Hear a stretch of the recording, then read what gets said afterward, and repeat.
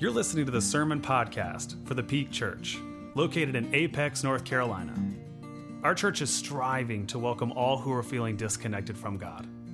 And so our hope is that over the next several minutes, you will connect with the God that we are talking about, and you'll resonate deeply with the life that this God wants for you. We hope you enjoy. The scripture passage for today is from the book of Leviticus, chapter 25, verses 35 through 43. If one of your fellow Israelites faces financial difficulty and is in a shaky situation with you, you must assist them as you would an immigrant or foreign guest so that they can survive among you. Do not take interest from them or any kind of profit from interest, but fear your God so that your fellow Israelite can survive among you. Do not lend a poor Israelite money with interest, or lend food at a profit. I am the Lord your God, who brought you out from the land of Egypt to give you Canaan's land and to be your God. If one of your fellow Israelites faces financial difficulty with you and sells themselves to you, you must not make him work as a slave. Instead, they will be like a hired laborer or foreign guest to you. They will work for you until the Jubilee year, at which point the poor Israelite, along with their children, will be released from you. They can return to their extended family and to the family property. You must do this because these people are my servants. I brought them out of Egypt's land. They must not be sold as slaves. You will not harshly rule over them, but must fear your God. This is the word of God for the people of God. Thanks be to God.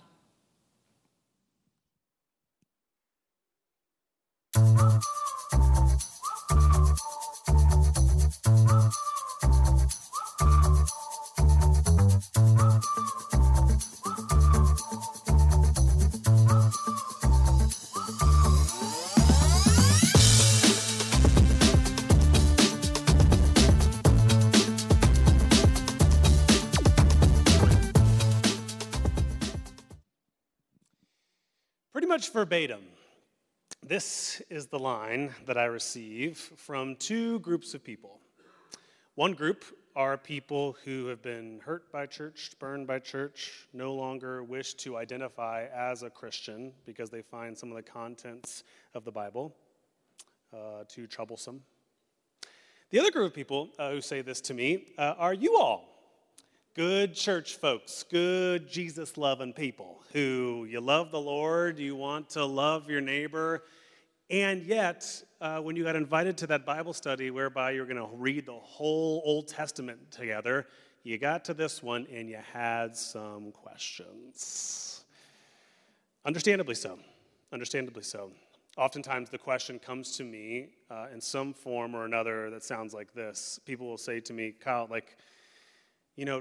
that book is such a tripping thing. It's such a tripping hazard for me because I know Jesus and I like Jesus and I get down with the God of the New Testament, and then I read this one and it's like, what happened? Like, did God change from the Old Testament to the New? Did the Trinity sort of huddle up in between the two testaments and say, got a little bit of a PR nightmare, okay? People are not getting down with the cause, and so we're going to go the gracious, compassionate approach. Jesus, get in there. We want you in there. We got to clean it up. Here we go. Did God change? And I typically always say something like, that's an option. God used to be one way and then fundamentally changed. Or is it God who changed, or is it our understanding of God that changed? Is it our view of God that changed? Is it our perception of God that changed? Is it our picture, our insight into God's character and personality and God's heartbeat? Is that what changed as Jesus came closer and closer and closer into view? I said this last week, that how the Bible was always supposed to be read. It was supposed to be read as a book of gradual revelation, not fixed revelation. You were supposed to receive a gradual unveiling, a gradual revealing of who God is. With the turn of every book, the turn of every chapter, the picture of God was coming increasingly clearer, increasingly more accurate into view. And this is really, really, really good news for when you reach books like Leviticus. Because now you can understand that Leviticus is really early in the unveiling of who God is. And so as a result, we can be confident that books like Leviticus and other books in the Old Testament that raise these questions for us, we can begin to see them not as the destination God ultimately had desired and designed for us, but a step towards that destination, a step toward the ultimate plans, the ultimate dream, the ultimate type of relationship that God had in mind for us. And I want you to keep all of this in mind as we move into our conversation for today. Because you see, today we're going to jump in back to Leviticus, specifically in chapter 25, and we're going to tackle a topic, we're going to tackle a theme that shows up time and time and time again throughout not only the book of Leviticus, but in the Old Testament writ large.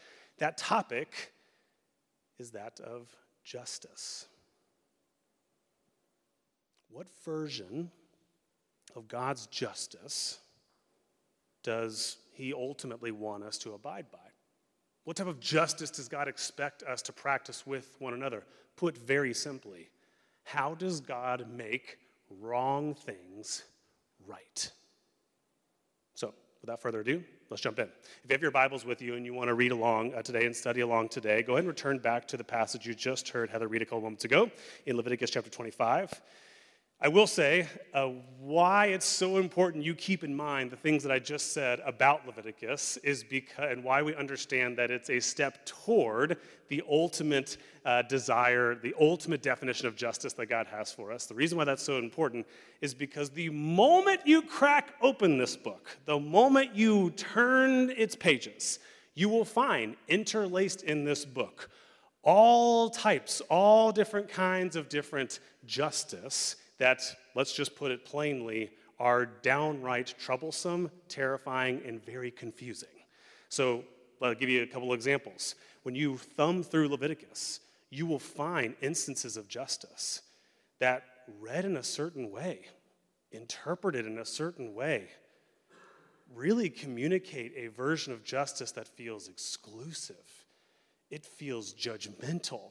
It feels condemning. It feels shame-filled. And as a result of that, it paints a picture of God as one who is exclusive and one who is violent and one who is vengeful. And so what gives? And this is where it's important to point out that amidst passages like that, we also have the passages like we have today. Passages like Leviticus chapter 25 that begin to communicate a very different type of justice, a different type of justice that was beginning to peek through. Leviticus chapter 25 says this, that I don't care, God speaking to God's people, I don't care how other people are treating their people. I don't care how other nations, other groups, the other sort of religious groups around you, I don't care how they're treating one another. This is how my people are going to treat one another. You want to be holy, you want to be set apart? That's great. This is what this looks like. He talks about that what it looks like to be a Christian, the type of justice that it looked like to be a follower of God is one who practices generosity. It's one who practices radical hospitality for the immigrant and the foreign guest living among you. It looks like being someone who doesn't charge interest, doesn't take advantage of, doesn't oppress someone who's already in a financially a sort of vulnerable position. It looks like when you have servants, you are to not treat them as slaves, you are to not treat them as objects, but you are to treat them as human beings and to care for them and to treat them as hopefully you would want to be treated. And so while all of these things, as we're reading them today, might sound obvious to you, it is so, so vitally important that you remember that that was not obvious to them 3,500 years ago. 3,500 years ago, if you were poor, they believed you did something to deserve that. Theologically, the move that they made was you probably did something to deserve that place in life, to deserve that sort of position in life. Furthermore, if you were suffering in any way, suffering not only financially, but familially or relationally or emotionally or mentally, it was believed back then that maybe it wasn't your fault, but maybe you've got a distant ancestor 2 or 3 generations before who they committed a sin, they made a mistake, and what you're experiencing is actually their fault. And so when you see them suffering, it's like, yeah, well, tough. Sorry that your great-great-great-great-grandfather who you've never met and you have no idea who they are did that to you. You had no responsibility to care for them. Thirdly, when it came to this practice of having servants, having people who worked for you, most often during that time, you viewed a slave as someone who was subhuman, someone who's not even fully one of you. And so you could treat them however you wanted. You could treat them as an object. You could treat them as property. And so what I'm trying to get you to see is for God to say something like this, while that may be obvious to you, it would have been revolutionary for them. They would have been shocked. And they would have been shocking all the other neighboring nations by the fact that they practiced such decency, such kindness, such thoughtfulness, such equity in their dealings with one another. And furthermore, what is happening here in this moment is we're getting a glimpse of the ultimate type of justice that Jesus himself would come to bring. What does it say in Luke chapter 4? Jesus, in his sort of inaugural address, one of his first ever sermons to a group of people, he says why he's here. He sort of gives his mission statement as to why he's been sent to earth. And he says, the Spirit of the Lord is upon me because the Lord has anointed me. He has sent me. Why? To do what? To preach the good news to the poor, to proclaim the release to the prisoners, recovery of sight to the blind, to liberate the oppressed, and to proclaim the year of the Lord's favor. And so what this means is that what Leviticus chapter 25 is God's attempt to move, albeit slowly, I'll give it to you, albeit very slowly, to move God's people away from a certain type of destructive justice to kingdom justice. God was trying to move God's people away from a justice steeped in revenge and retribution to one founded on redemption. God is trying to move God's people away from a version of justice that was built on judgment and shame to one comprised of mercy and compassion. Time and time again, if you're actually paying attention, what you'll find is the type of justice that God is after is not, what do they deserve? Let's give them what they deserve. Instead, God, throughout the entire scriptures, is asking, what do they need? What do we need to do? What do we need to enact to bring them closer to us, to take them a little bit closer to the future we want with them? And I'll say more on that in a second. But before I continue, just want to do a quick pulse check, make sure everyone's still with me on this. The reason for which is because whenever churches and whenever preacher types get up and they utter the word justice, it's okay, safe space, right? We can be safe here. Some people get a little nervous, don't you? You get a little shaky. Feels like a little bit of like a, I don't know where we're going with this sort of topic of conversation. It's kind of like this. So I did a wedding this past weekend, and it's always so fascinating to me what happens. So most times when I do a wedding, people just assume I'm like one of these like distant friends that got ordained online and then found a speech and then like just sort of made it work for this particular couple. And then it's always so fascinating how the conversation changes at the cocktail hour when they learn I'm an actual pastor. They get a little nervous, they get a little shaky, and they say, well, I like Jesus too. And I've always been meaning to get back into church. It was really good to meet you. I think we're just going to head back over here. Let's go, honey. Let's get the car. Warm up the car. So similarly, there's conversations in the church that make us a little shaky, make us a little nervous. Why? Well, because for some, the topic of justice is one that they believe the church doesn't address enough. One of their struggles with church, one of their struggles with organized Christianity writ large, is the church does an awesome job talking about prayer and faith and Bible studies and all that good stuff, but on the examples and the instances of suffering and injustice and oppression and marginalization in the world, the church will say nothing. Or maybe you are on the flip side of that coin. Maybe you've been a part of churches and you are like, oh, we talk about it too much. It feels like every week it's just a reciting of whatever I hear on the news, and it doesn't sound like anything different than what this pundit is saying versus that pundit, and so they just talk about it too much. And I think that's also valid. I think sometimes one of the things that you'll experience in a lot of American churches today is a conflating of justice in politics, right? And that's a really tricky conversation to have in the church, isn't it? And I'd be lying to you. I'd be lying to you if I didn't say that anytime and every time I feel like God puts it on our hearts as pastors to preach and to talk about this subject, that I don't carry a little bit of anxiety. Chiefly because over the last 10 years of ministry, I have lost people whom I love, whom I deeply care about, for both reasons.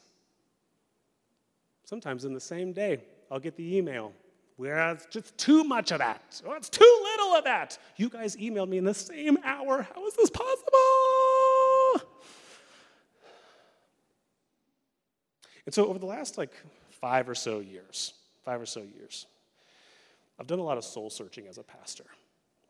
I feel like we all have, in one way, shape, form, or another. We've all kind of been doing our own soul searching the last several years. Maybe for you, it's in your relationships, or it's in your marriage, or maybe it's in your job. But I've done a lot of reflecting on this tension. I've asked a lot of my friends who are pastors in different parts of the country, why is this so hard? Why does it feel like a loser's game? And what I want to share with you today are a couple of observations that I've found. A couple of observations as to why not only we here at the Peak Church, but I believe we here in the American church struggle with this topic so badly, why we fumble this conversation on justice so often. The first is this. The first issue that we have here in the American church is I actually believe that most American Christians don't actually have an understanding of God's version of justice. They know their preferred political party's definition of justice. They know how Americans define justice. And shoot, everybody in this room understands a human definition of justice. How humans define justice is when we see wrong, when we see suffering, when we see one person harming another or one group harming another, what do we say? We say, okay, how do we make sure we get even? That's the type of justice we've been steeped in. How do we make things even? How do we pay back to that person or that group what that happened to that group, to that person? How do we just keep sort of exchanging blows with one another? And we've got biblical foundations to back it up. Eye for an eye, tooth for a tooth. But this is what's so fascinating about when you read the book of Leviticus. In all of its complexity and imperfections, Leviticus chapter 25 is actually giving you an incredibly innovative picture of what justice could look like. In some ways, a book that was enacted 3,500 years ago might even be ahead of some of our communities and pockets of Christianity in the American church. I'll give you an example. Did you catch that in the passage? There's a mention of the Jubilee year. Anybody catch that? You see the mention of a Jubilee year? You see, friends, one of the practices of our ancient Israelite friends is one of the things that they would do is every 7 years they would practice what's called a Sabbath year.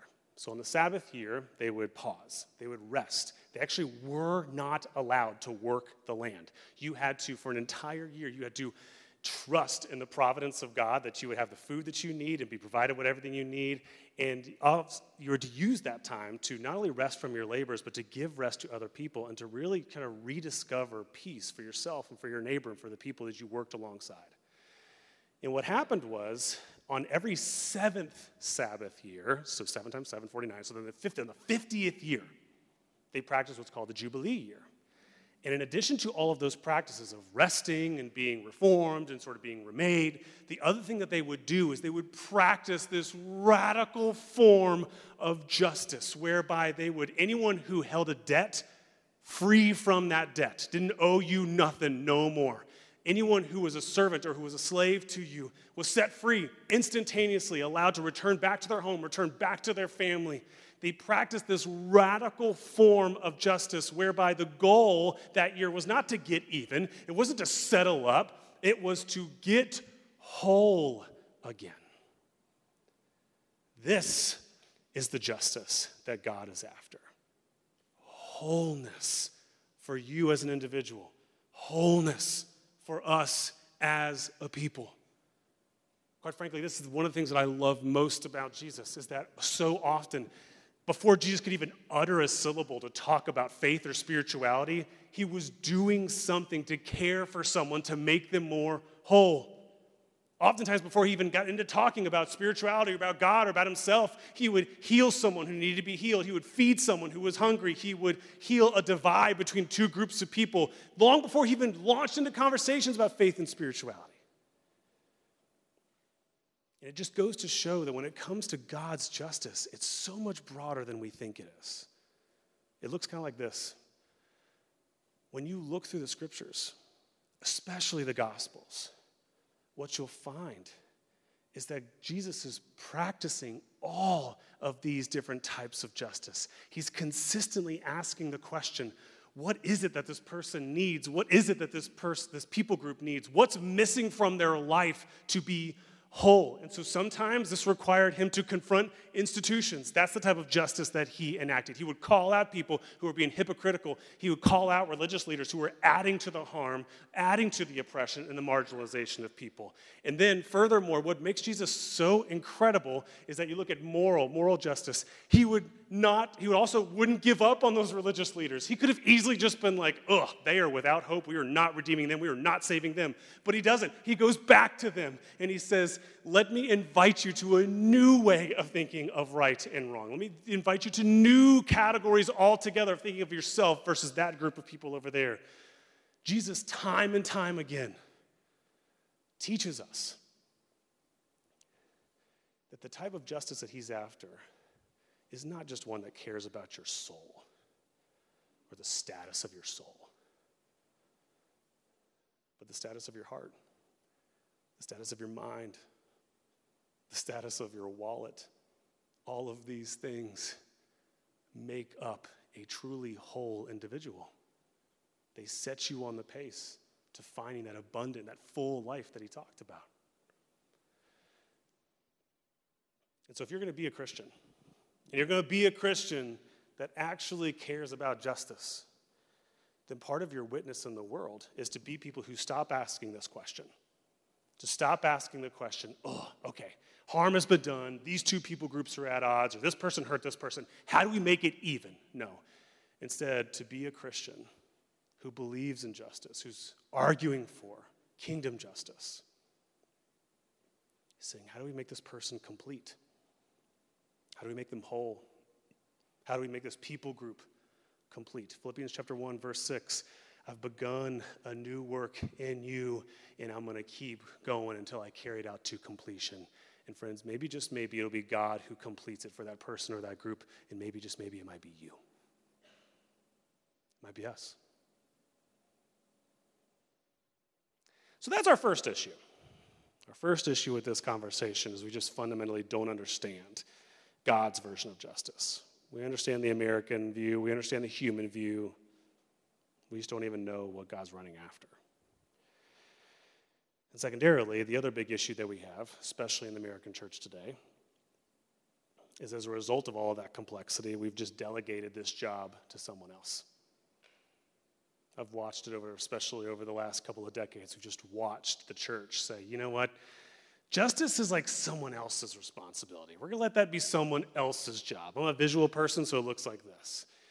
Many Christians walk around with this sort of understanding that it's the responsibility of the church to talk about faith stuff, to talk about religious stuff. We talk about spiritual stuff.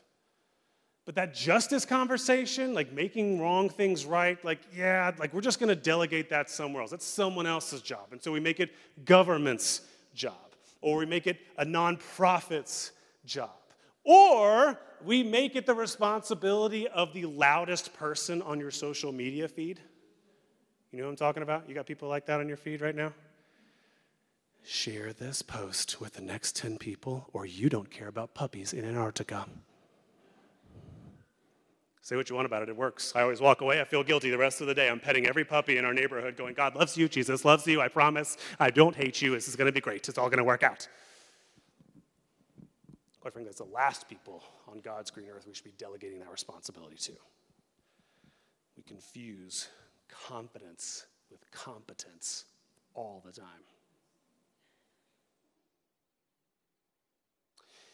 But I know why we do it. I know why it's so easy for Christians to sort of delegate this responsibility to somebody else. It's because, let's just call it like it is, so many of these issues in our world, instances of injustice and oppression, they're complicated, aren't they? They're not simple. They're complicated. They require you to get educated. They require you to get informed. Sometimes you have to get trained to actually participate in the redemption of those areas in our world. And don't mishear me. Just because it's complicated doesn't mean we don't still have a role to play in those conversations. Because we do. There are particular causes in your life, there are particular causes in this world where there's a reason why you have such a strong passion for that area, and it's because God is looking to you and to people like you to be the ones spearheading and working in that particular area. So I want to negate that. But I do think sometimes we see the complexity, we see how complicated justice is, and what happens is we lose, we miss out on all of the opportunities that God gives you to practice justice in your everyday life. I promise you, if you start looking for it, there are opportunities for you to practice kingdom justice every single day with the people around you. I'll give you an example. 2 months ago, we sent our kids back to school. We're on year-round schedules. We sent them back to school. And our kids ride the bus to school.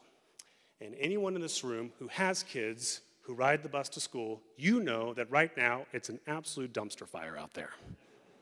Okay? It's kind of like the lottery. Like some days you wake up and you're like, is the bus going to come? Is it not going to come? I don't know. This is kind of fun. Let's just see. And they give you an app on your phone to track the location of your bus as if that's going to help. But then what they'll do is they'll assign you another bus that's not even your bus. And so you'll watch it travel all the way down to Charlotte or something. And you're like, what's happening? Where are my children going? Help! And so about 2 months ago, it got the best of me.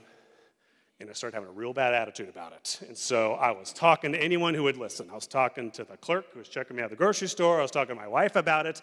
And I was just griping about, I just don't understand. This is so easy. Like, why can't we just figure out a solution for my kids to get to school? Like, what's happening?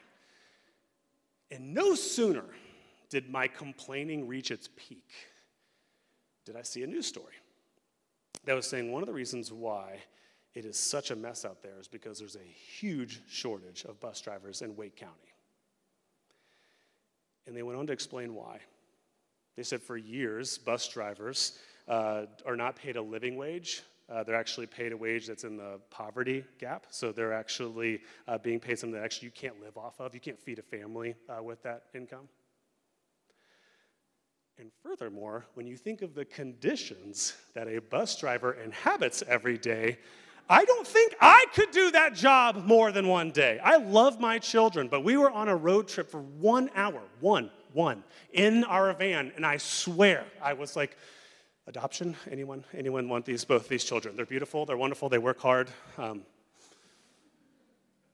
think about that. You actually back up and think about it. You're like, it's a justice issue.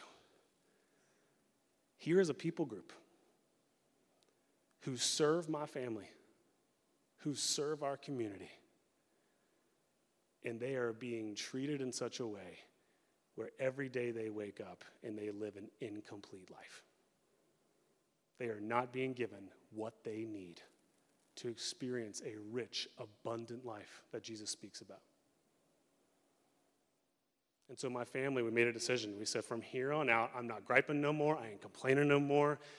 We are going to, we're going to control the things that we can control. I don't know the little pie chart. I don't know which ones we're supposed to meet, but maybe it's emotional support. Maybe it's somewhat financial support. So we're going to start buying gift cards for our bus drivers. We're going to start making our kids write thank you cards and show appreciation. And maybe that doesn't solve the whole pie. Maybe it doesn't solve the whole thing. But maybe, just maybe, what it does is it does our tiny part, so that they come through our neighborhood and they say, maybe, just maybe, one family sees me, one neighborhood cares about me, one people, one family, one person in this entire world sees me and wants me to thrive. And although they made a change to the board of directors this past month, and they gave them more pay, you better believe if another opportunity shows up to advocate for that people group, you better believe my happy little butt's going to be in there. And I'll close here. Benjamin, come on up. You see, why sermons like this? Why sermons that try to tackle this conversation are so hard? And why they don't enable and empower and inspire more action more often is because people oftentimes leave sermons like this. Maybe you're tempted to do the same. People leave sermons like this and they say, well, Kyle, that's cute and great, but I can think of a bunch of different issues that are more important to me than bus drivers or whatever. Or, Kyle, that's fine, but that's a small dent in a huge issue. That's not enough. You go home. I know the way it works. You go home, you turn on social media, you turn on the news, you watch the sheer avalanche of episodes of injustice and oppression that exist in our world. And so what do? You see it all. You're so overwhelmed by it. You're so saturated that you become suffocated by it. And so what do? You just stop caring. And listen, that's no judgment. I understand why.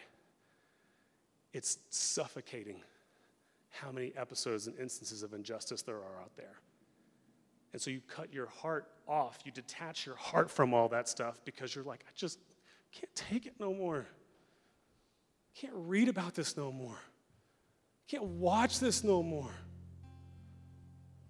And I want you to hear me. I hear that. And I can empathize with that. And I'm going to try to say this to you gently, and you're not allowed to do that. As a follower of Jesus, you're just not allowed to do that.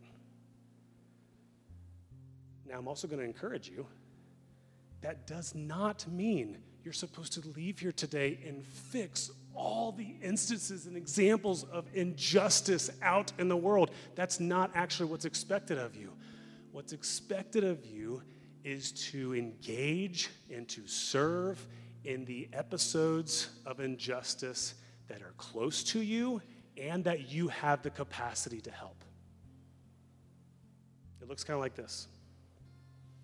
Friends, part of my job as your pastor is to help prepare you for the conversations you're going to have with Jesus. My job is to help prepare you for the conversations you're going to have with your Savior. And I have no doubt there's going to be some of you who are sitting there with Jesus, and he's going to say, okay, so let's talk about your love and your care for your neighbors. And some of us are going to be like, oh, well, Jesus, I hear you. I saw the news story of the person suffering in Indonesia, and I'm sorry I didn't do more. And Jesus is going to be like, that was fine. I had people over there to address that one. I needed you where I put you. And I needed you to use the capacities that I gave you to meet the needs that surrounded you. My job as your pastor is to prepare you for the areas where God's going to hold you most accountable. And the places where God's going to hold you most accountable are the places, the people groups, the causes that A, that are closest to you, that you can reach, and B, you've got some capacity to meet them. And so I want to challenge you, I want to push you to think about the capacity. You have more capacity than you think you do. Sometimes we think capacity is just money. Sure, maybe it is money to a cause or something. Maybe for you it's time. Maybe it's volunteering.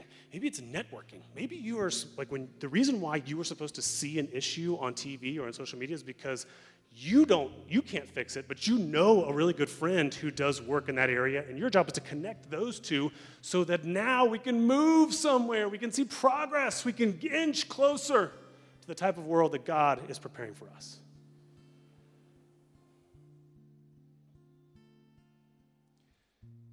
Again, I get it. Justice is a complicated conversation, and I'm not saying it's not.